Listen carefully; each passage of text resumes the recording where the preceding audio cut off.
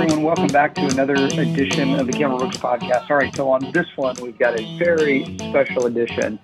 A couple of weeks back, my colleague Joel Junker interviewed some alumni for an alumni podcast, and it was basically focused on career management and work-life balance. And so Joel found some alumni that had come through the conference many years ago. As a matter of fact, there is 39 years of combined experience between our three alumni. He invited Melanie Nye, who's a former Air Force intelligence officer who transitioned in 2010, Carl Case, a former Navy surface warfare officer who transitioned in 2010, and then Mike DeBach, a former Army aviation officer who transitioned back in 2004. And so they had a long conversation. It was about an hour and 20 minutes. So I basically split this episode into two parts. And so on the first part, really it's focused mostly on Melanie and Carl and Mike giving helpful advice in and around career management. So Joel asked questions like, why is career management the number one topic that we hear and from our alumni in terms of wanting more information?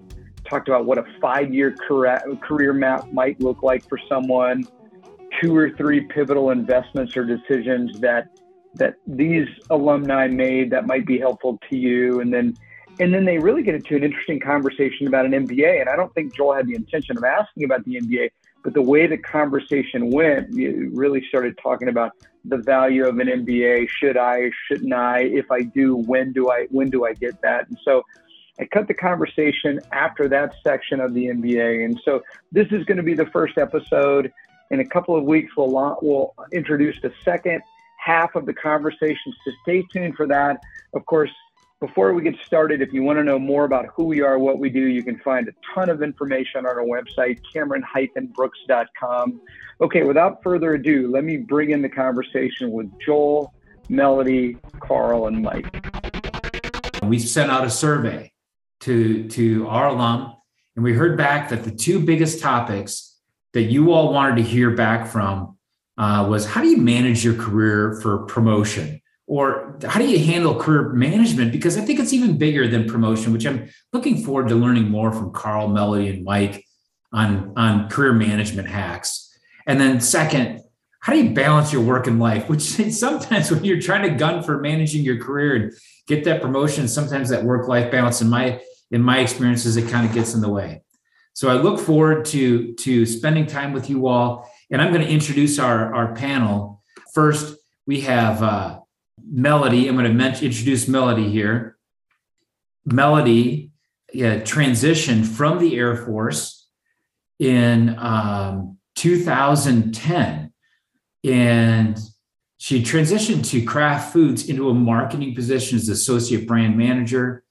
And in 2013, she moved to Mars Pet Care, and she's held several marketing brand management positions and is now a senior marketing director for Mars Pet Care. So Melody, if you wouldn't just take yourself off of turn on your camera and fill in what I didn't do. I was just giving the introduction, but tell the group a little bit about you and maybe some background to help them where you're coming from in your kind of your experience that's going to come through in this career management and work-life balance tonight.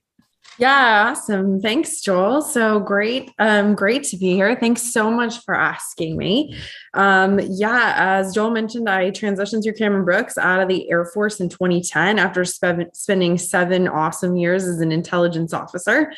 Started out at Kraft Foods as an ABM. That's where I was placed. Had a great director who also himself was a Cameron Brooks alum. I think there's probably several of us like that around here.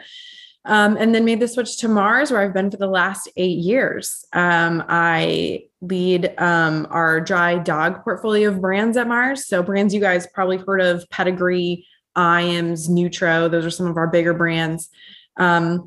And I live in Nashville. I'm married, and I just had a son this year. He is 8.5 exciting months old. And so I do now feel more able to address this work-life balance question that Joel is talking about. So that's me, and excited to be here. Excellent. And I do want the audience to know, just so, because I knew Melody was going to be here, I have one of my dogs who's 15, actually, that we got him from the pound many years ago, sitting behind me. So if you hear him making a little bit of noise, he just always loves being in here with me. And I thought, hey, we got Melody here, so I might as well chime in with my plug for Mars Pet Care. Absolutely. That's what we love. I have my puppy Liam next to me too. So I'm trying to get Chuck to let us take our pets to work. I'm not sure it's going to work. Come on, Chuck. I'm not sure it's going to work. Okay. So the next one we have here is Carl Case, transitioned from the Navy to Ernst & Young, now EY, also in 2010. Carl is now a partner and an enormous champion for JMOs, as all three of our alum are. I should have said that about Melody as well, and leads the financial crimes compliance technology practice in the U.S. And Carl, if you turn on your video, and introduce yourself, and the group can get to know you as well.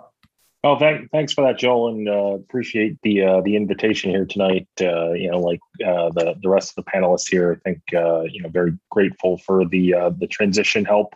Now back in the day, and looking forward to the discussion here tonight.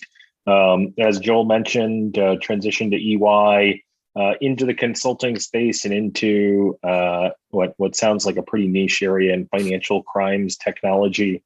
Back in 2010, and have basically grown up through the practice over the last 11 years, and about 3 years ago took over operating the practice as the lead partner.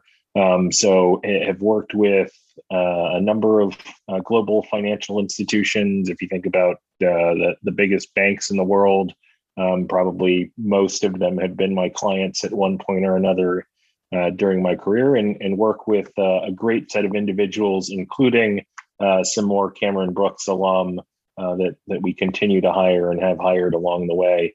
So looking forward to the discussion, and thanks everyone for joining in here.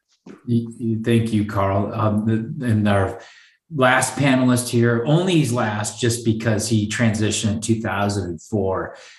He's not quite as old as I am, but I did want to put him last for that. So he's a former Army officer, Mike DeBach, that transitioned to NextEra Energy in 2004. And Mike, I think I have this right, because we actually didn't connect before you made a couple of changes, but spent 13 years with NextEra before, I think, taking 1 year off from NextEra and being the CEO of the Economic Council for Palm Beach, Florida, returning back to NextEra, and now is the executive director for business development and digital transformation.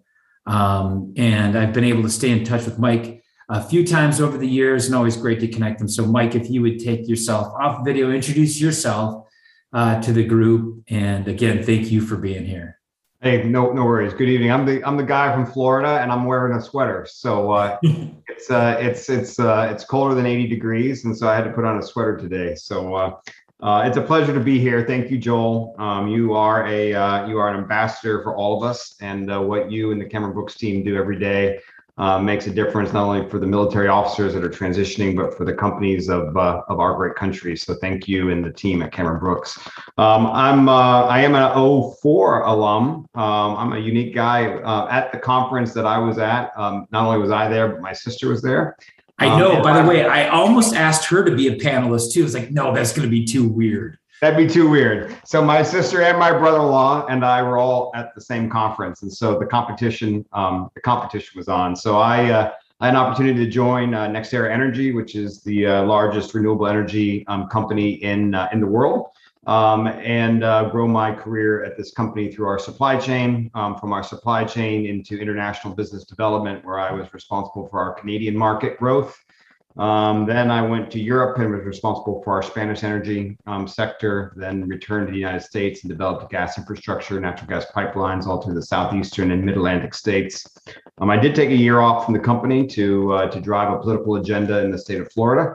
Then returned back to the company to facilitate a integration of a large utility that we bought. And I'm now leading the transformation of our renewable business so that we can grow our market share and speed to market. So that's my journey. I'm married with two beautiful kids. One's a freshman at SMU in Dallas, did not get her to a military academy, and the other's a freshman in high school. We find home in East Coast Florida in the great the great town of Jupiter. Very good. Thank you, you all. So first of all, for all the alum that are participating to learn here, the chat is open and just start chatting in questions as we go. And I have my colleague, Hope Nunnally, who works remotely for Cameron Brooks here in Auburn, Alabama. She owns our Auburn office, if you will. So we're broadening. Actually, her spouse has a job in sports communications with Auburn University. So she's based there. So she'll be monitoring that and texting me with questions that you guys all are asking. But I thought it was really interesting. And I don't know who wants to take this first. Why do you think it is probably from a lot of the first 5-6 year alum, I would think. Why do you think the number one thing is how do you manage your career progression?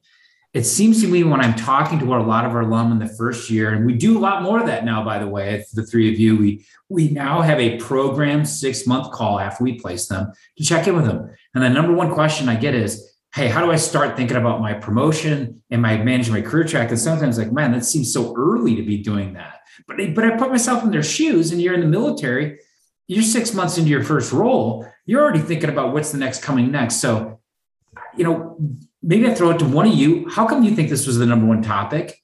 And what do they mean, do you think, what progression means? So, Joel, I'll take a stab at it. I think it's probably the hardest cultural transition for us as military officers, right? Because we have a very prescribed program in the military. To the extent that you don't do something illegal, immoral, or unethical, right? There's a relatively deliberate path to progression. When you enter corporate America, that deliberate path erodes. You are now in this sea of unknowns, and whether somebody gets promoted within a year, and somebody gets promoted within 6 years, and somebody gets promoted within 8 years, we're all kind of confused because there's not that deliberate path. My first advice is to ignore what others do and focus on deliberate execution every single day. What we as military officers bring to corporate America, I still believe, is a prized possession. We've hired a whole slew of military officers here at NextEra, and we focus on execution, and the results drive career path. So number one is always focus on the execution and on the results. The second is establish a mentor. Not your immediate supervisor, but find a C-suite executive that you connect with naturally, not unnaturally, but naturally, and allow that C-suite executive and you to journey together in a mentor-mentee relationship. And I think that's extraordinarily powerful. And the third, and this is a dose of my own medication, is a pill of patience. In corporate America, we move fast when we need to, and we move slow when we want to. And career progression is not always the fastest thing on the planet. If you want to drive and direct your own career progression in corporate America, I always say leave corporate America and become an entrepreneur, because then you're CEO of yourself. But as long as you're in an enterprise with more than three people, and you're not the CEO, you will never directly control your career. And that's something that you have to rely on your performance and your network to advance. Melody, or I'm going to let you come in because there's a specific question that came in for Carl. So do you have anything to chime in on, what does progression mean to you? Does it mean differently than maybe it did in the first 1 or 2 years now that you've been exposed to so many different things? Yeah. I think Mike is totally right in saying it's non-linear a lot of times, and that ambiguity can be really tough to handle, right? It's not laid out in front of you. And you kind of have to chart your course. I think coming from maybe the softer business side in specialty in marketing and really connecting with consumers in consumer packaged goods, it's so much about relationship building in the organizations that I've been in. And Mike kind of talked about it. I'll just build on getting to know people and letting them know you. What we are about is delivering results and building high performing teams. And that is really valued. But if the senior executives around you kind of don't know you and don't know what you're about, they can't be there for you. And it's definitely those sponsorship relationships that help you get you want to get. I think a lot of times where I see JMOs maybe go wrong out of the gate is, we have this like, I will absolutely do this no matter what on my own. And if I ask for help, I'm weak. And it's actually very counterproductive to building your career. I think people want you to ask for help, want to give you advice, want to coach you. And if you can find someone, to Mike's point, that you naturally connect with to coach you, you're just going to be so much more successful. And out of that vulnerability, I think you'll really see your career really take off. Great point, Melody, in terms of reaching out and people want to help you. I want to get Carl here in a second because there's a question for him. I have a daughter that's the total opposite of me. I'm an introvert, which people don't know about. It's probably why I'm really good at a small company.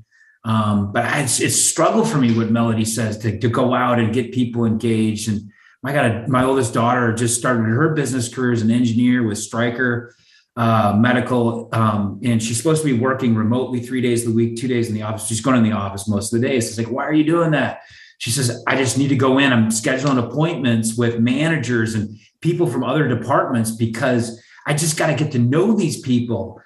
And she's not even gunning where she wants to go next. She just wants to have these relationships. And it's ultimately how she got she didn't get through Cameron Brooks. In fact, my brother-in-law is very high up. He didn't get it through him. She did an internship on her own in regulatory affairs and had networked through lunches into the engineering department, and they got an interview. And I thought, that's exactly it. She's not thinking about what job do I want, but what relationships? Who do I need? What do I need to learn? Where do I need to grow? Who do I need to know to sponsor me in this?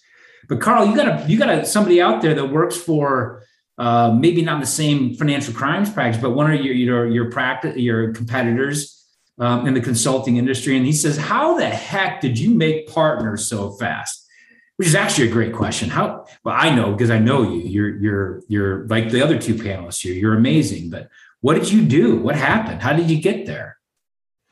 Yeah, so I'd say there's probably two elements to it. One of which I think Melody and Mike touched on, right? Which I thought was somewhat unique to consulting, but I always like these panels because you get to hear another perspective, and that's relationships, right? And so as much as any job, I think relationships are key in consulting. I think we're going to talk a little bit about, finding coaches and mentors in your career. But my number one rule in terms of guiding my career was find smart people and make yourself indispensable to them.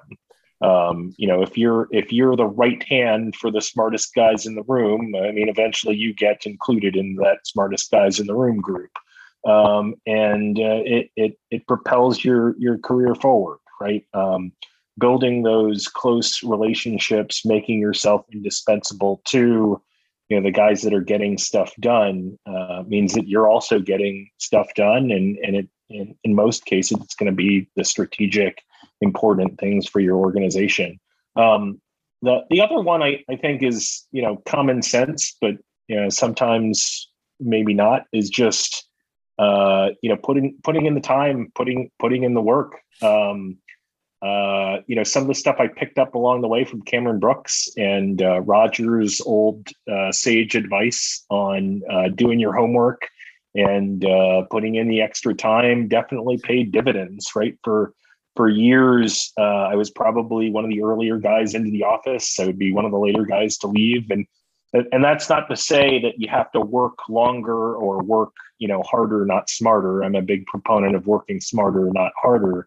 But at the same time, if you get an extra 30 minutes or an hour a day, that adds up quick. When especially in a space where, knowledge is power, and, what you're able to get done for your clients can sometimes be pushed that extra 10% with that extra hour a day. As you were telling me that, it just reminded me of that great book. I'm sure some of you that are here a little bit older, Randy Pausch from the last lecture book talked about his life before he passed away, and he had terminal cancer, and he made tenure at Carnegie. I think it was Carnegie Mellon. Like, how did you do that? And he said, listen, you're not making tenure just because you're just here. I work hard. I'm here later. I'm here first. I'm early. I'm getting things done. I just go the extra mile. So Carl, as you said, that reminded me of that book. And so those of you that have not read the book, it's not about great career progressions, but it also help you think about work-life balance as we get into that second subject. So as we go to this another question, we won't get to all the questions that I created ahead of time, guys, because we're already 20 minutes into this thing. We could be here all night. So how, right? Actually, I'm not really an expert at this because Cameron Brooks' career progression was like survive, right? His laugh was like survive Roger and Renee. And I love him to death, but it was like just survive and work hard. And I did, and I outlasted other people and delivered value. So I don't have a great one, like as Mike says, in a group of 3, how do you do this? So how do you create a map? Let's see if you're year 1, 2, 3, 4. How do we talk to our alum that are here in their first 5 years? And there might be alum that are here longer out there. Like, what would you say to them to be saying, okay, how do you create a map? How do you create a plan? Is there a plan? I don't direct it at any of you because I don't know who wants to go first. I can start this one. So I get asked this a lot by people, and we also hire JMOs over here at Mars as well. There's a few of us floating around. You got to know where you want to go. Like that's the biggest thing when people come to talk to me, right? You got to tell me where you want to go. And I think where people fall down is like it can be ambitious, right? Like I can say, I want to be the chief marketing officer of a global company, but I got to tell you where I'm going. And then you can help me get there because like we talked about before, career progression isn't linear. There's a bunch of options, right? It's kind of like the old books where you could like choose your ending and go to whatever page you wanted to go to. I could be a general manager, right? I could be a marketing professional, but I got to say where I want to go and then enroll people to help me get there. And then you kind of look at the steps along the way. So if that's my North Star, if I say when I hang all this up, if I'm not going to be happy unless I was a chief marketing officer, then I need to back that train all the way up and begin to move towards that path. And I think that's really important. And then the other thing I always tell people is you got to learn and develop along the way. Don't take a job just because you think it looks good on your resume. Take a job because it's going to bring you skills that you're missing. It's going to make you better in areas that maybe you're not as good at. Like that is also critical. People who lean into the hard stuff, the hard jobs, the jobs nobody else wants, those are the people who end up really accelerating their careers. Melody, chime in on that back over. We just have this document that just went out, not for the alum, but for our prospective candidates, and it's advice from we have several of our alum that are CEOs now, right? And some of them are CFOs. And there's a gentleman named John Tunison, former Navy nuke officer. He's the CFO of Trustway Manufacturing, and it was the number one piece of advice he gives. He said, take the hard jobs. He said, I look back at my career, I took jobs exactly that. So it was going to look good. It was going to pay more, better location. I was like, it didn't do anything to help me get to my ultimate goal of where I wanted to go. So such great advice. Somebody was going to jump in, and I totally agree with that. It's often said, folks will ask me like, why did you take that job? Because nobody else would take that job is my answer, right? Being an outlier in assuming calculated risk is totally fine. And if you're confident in your capacity to lead and subsequently your capacity to execute, then there really is no risk. Because when Carl said you surround yourself with smart people, and as the leader, you can inspire that intelligence, and then you can execute. That's the success. That's the success equation without question. However, I think it is important to ask ourselves, why do we work, right? And if our goal is to be CEO, there is a very deliberate path to set that goal. If our goal is to be a balanced human being, there is a deliberate path to set that balanced human being. I live by an equation called the 5 F's. It's not mine, it's John Maxwell's.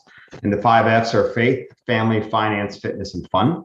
And I'm a former Apache helicopter pilot, so we would measure everything. We'd have gauges that would tell us whether we were in limits or out of limits, and information tell us whether we were within the range of a certain target or not. But that faith, family, finance, fitness, and fun equation, right, can be very, very clearly measured. And remember that a job is a source of finance, which is one element of a 5-element equation. I'll leave you with that thought. Each of you will think of it differently and absorb it differently, but there is a five variable equation to which income represents one of the 5 variables. And as you say that, I feel very fortunate, at least with my career, with what we do at Cameron Brooks. It's not only finance, but we get to have some fun, and we don't have to check our values at the door. So at least in a small private 20-person company, we can have the faith, bring in our faith. And so as you mentioned, I've not heard the 5S from Maxwell, and I know you're tied in really well to them. So Hope, if you're listening, can you find a link to that and drop that in the chat, maybe for the group to take a look at? I'd like to take the next question over to Carl.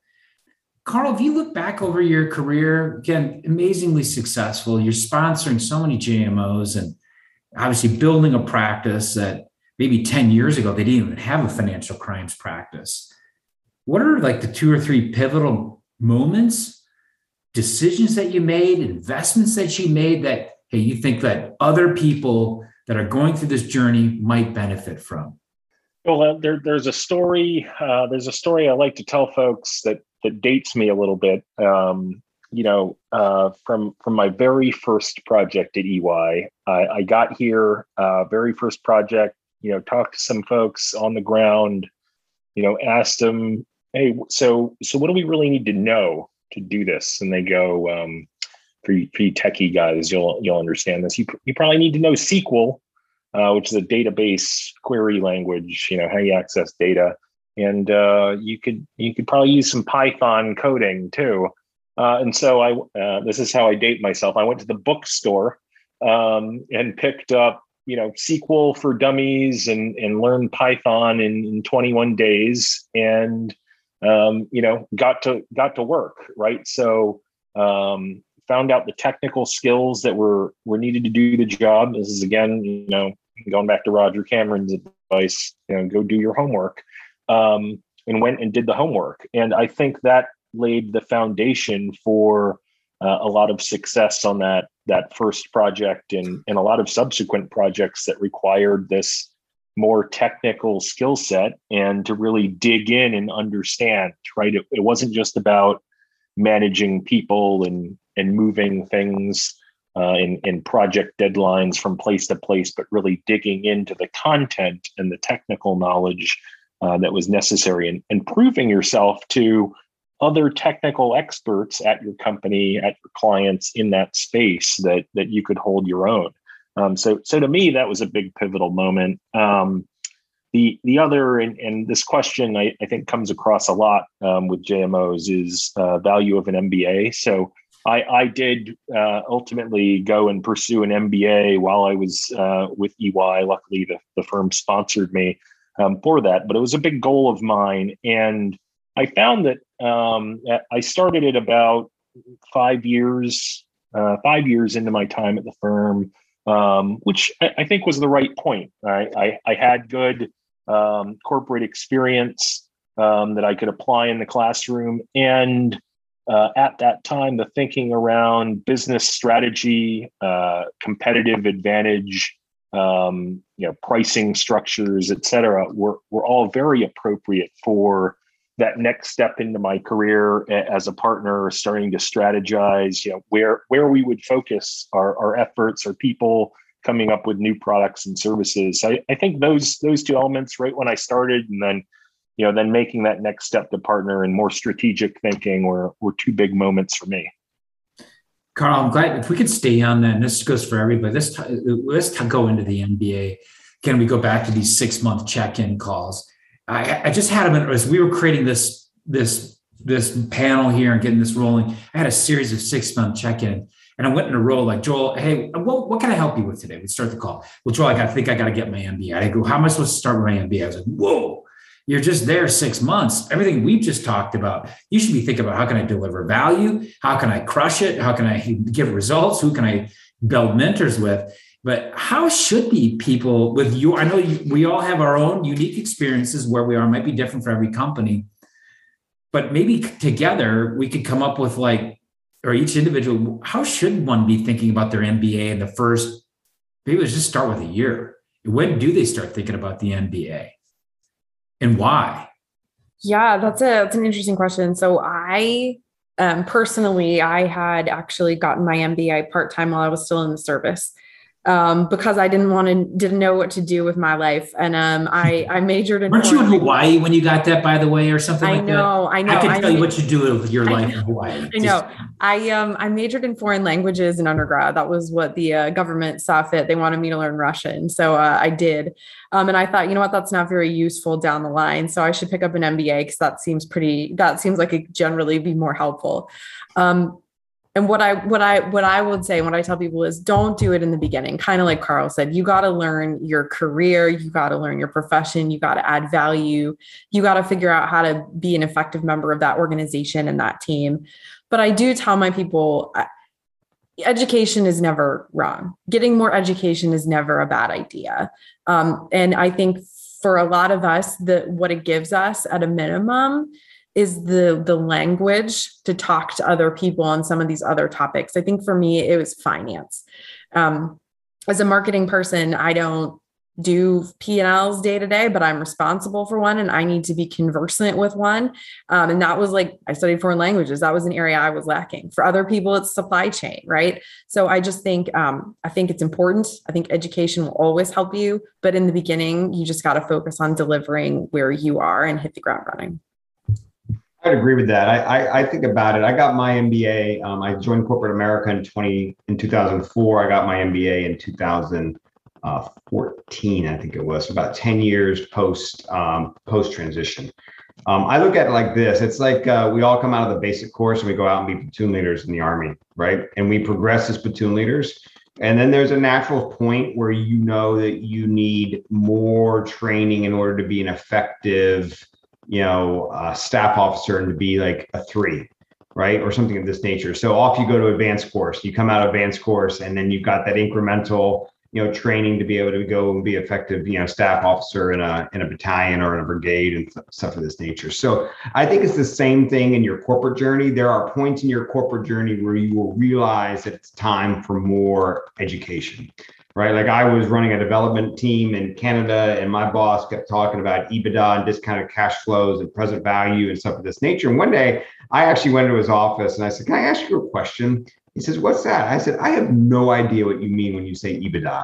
And he said, shut the door. And I said, shut the door. And he goes, Mike, he was one of my mentors. He goes, Mike, he goes, I am so happy you asked me that question, but don't ask anyone else on this floor what the heck EBITDA is.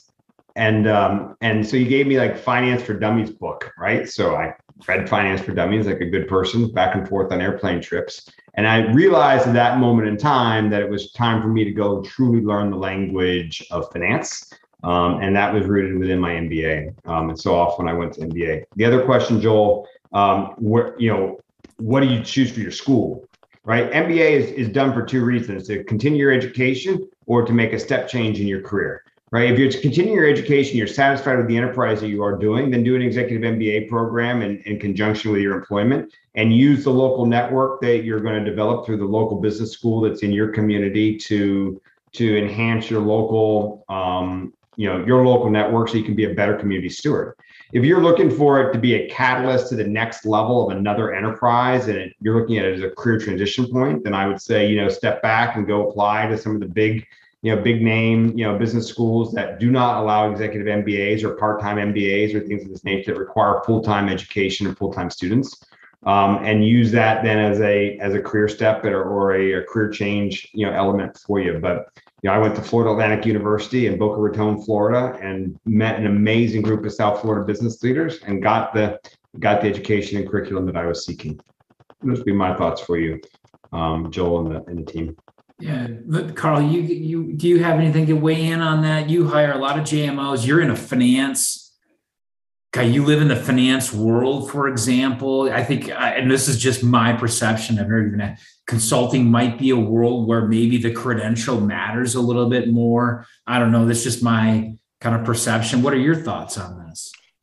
Yeah, what I find is because I'm a technology consultant, it's not as heavy as if you're trying to go into investment banking or you want to go be a strategy consultant, right? So if your ultimate objective is to go work at McKinsey or BCG or Bain, it's definitely the MBA will help you out. If you're looking to move into more general consulting, and you're looking at Big Four, Accenture, some of the other consulting firms that are out there, not necessarily corporate strategy consulting.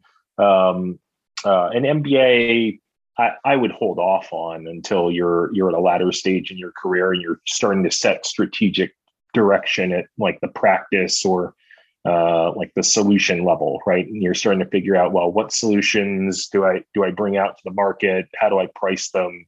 What are clients looking to buy? Some things that really come into play. If you look at the consulting space, it's really like running a small business. So as you get into running a small business of your own, the MBA becomes more helpful. To Carl's point, our CFO, so at NextEra Energy Inc., right, we have two public tickers, NEE and NEP. Combined reference is about $132 billion market cap company. Our CFO has an undergrad from Duke, period. Yeah. And no MBA. No. And she's CFO of one of the largest energy companies in the world. Which I want to hang on to this because I just kind of summarize. I think what I hear from, if we pull all this together, is especially those that are early on in their transition, instead of the eagerness to, I need to get my MBA, it seems like what I've heard is the priority, if I could put these, is relationships, mentors, kind of getting an idea of where do you see yourself in 4 or 5 years, then developing the relationships and mentors, delivering the results and getting the experience that gets you there versus I think there's this assumption that this MBA becomes a ticket to get me there. Where what I hear, and this is what Roger Cameron always said, the MBA should be a tool, not necessarily a ticket, the tool that helps you be better at your job so that you know what EBITDA is and you can talk intelligently, at least ask intelligent questions about it. That's what I hear. But frankly, again, because I have only anecdotally what I hear from you all and my own experience at Cameron Brooks, which is a small company. I got my MBA in the School of Hard Knocks. Just, we manage it along the way. We do our own marketing. We do our own finances. We have our own IT. It's a little easier. But that's what I hear. All right. Thanks, everyone, for tuning in to the first half of this conversation with Melody, Carl, and Mike. Stay tuned for the next episode. The other half of the conversation, we'll release it in 2 weeks.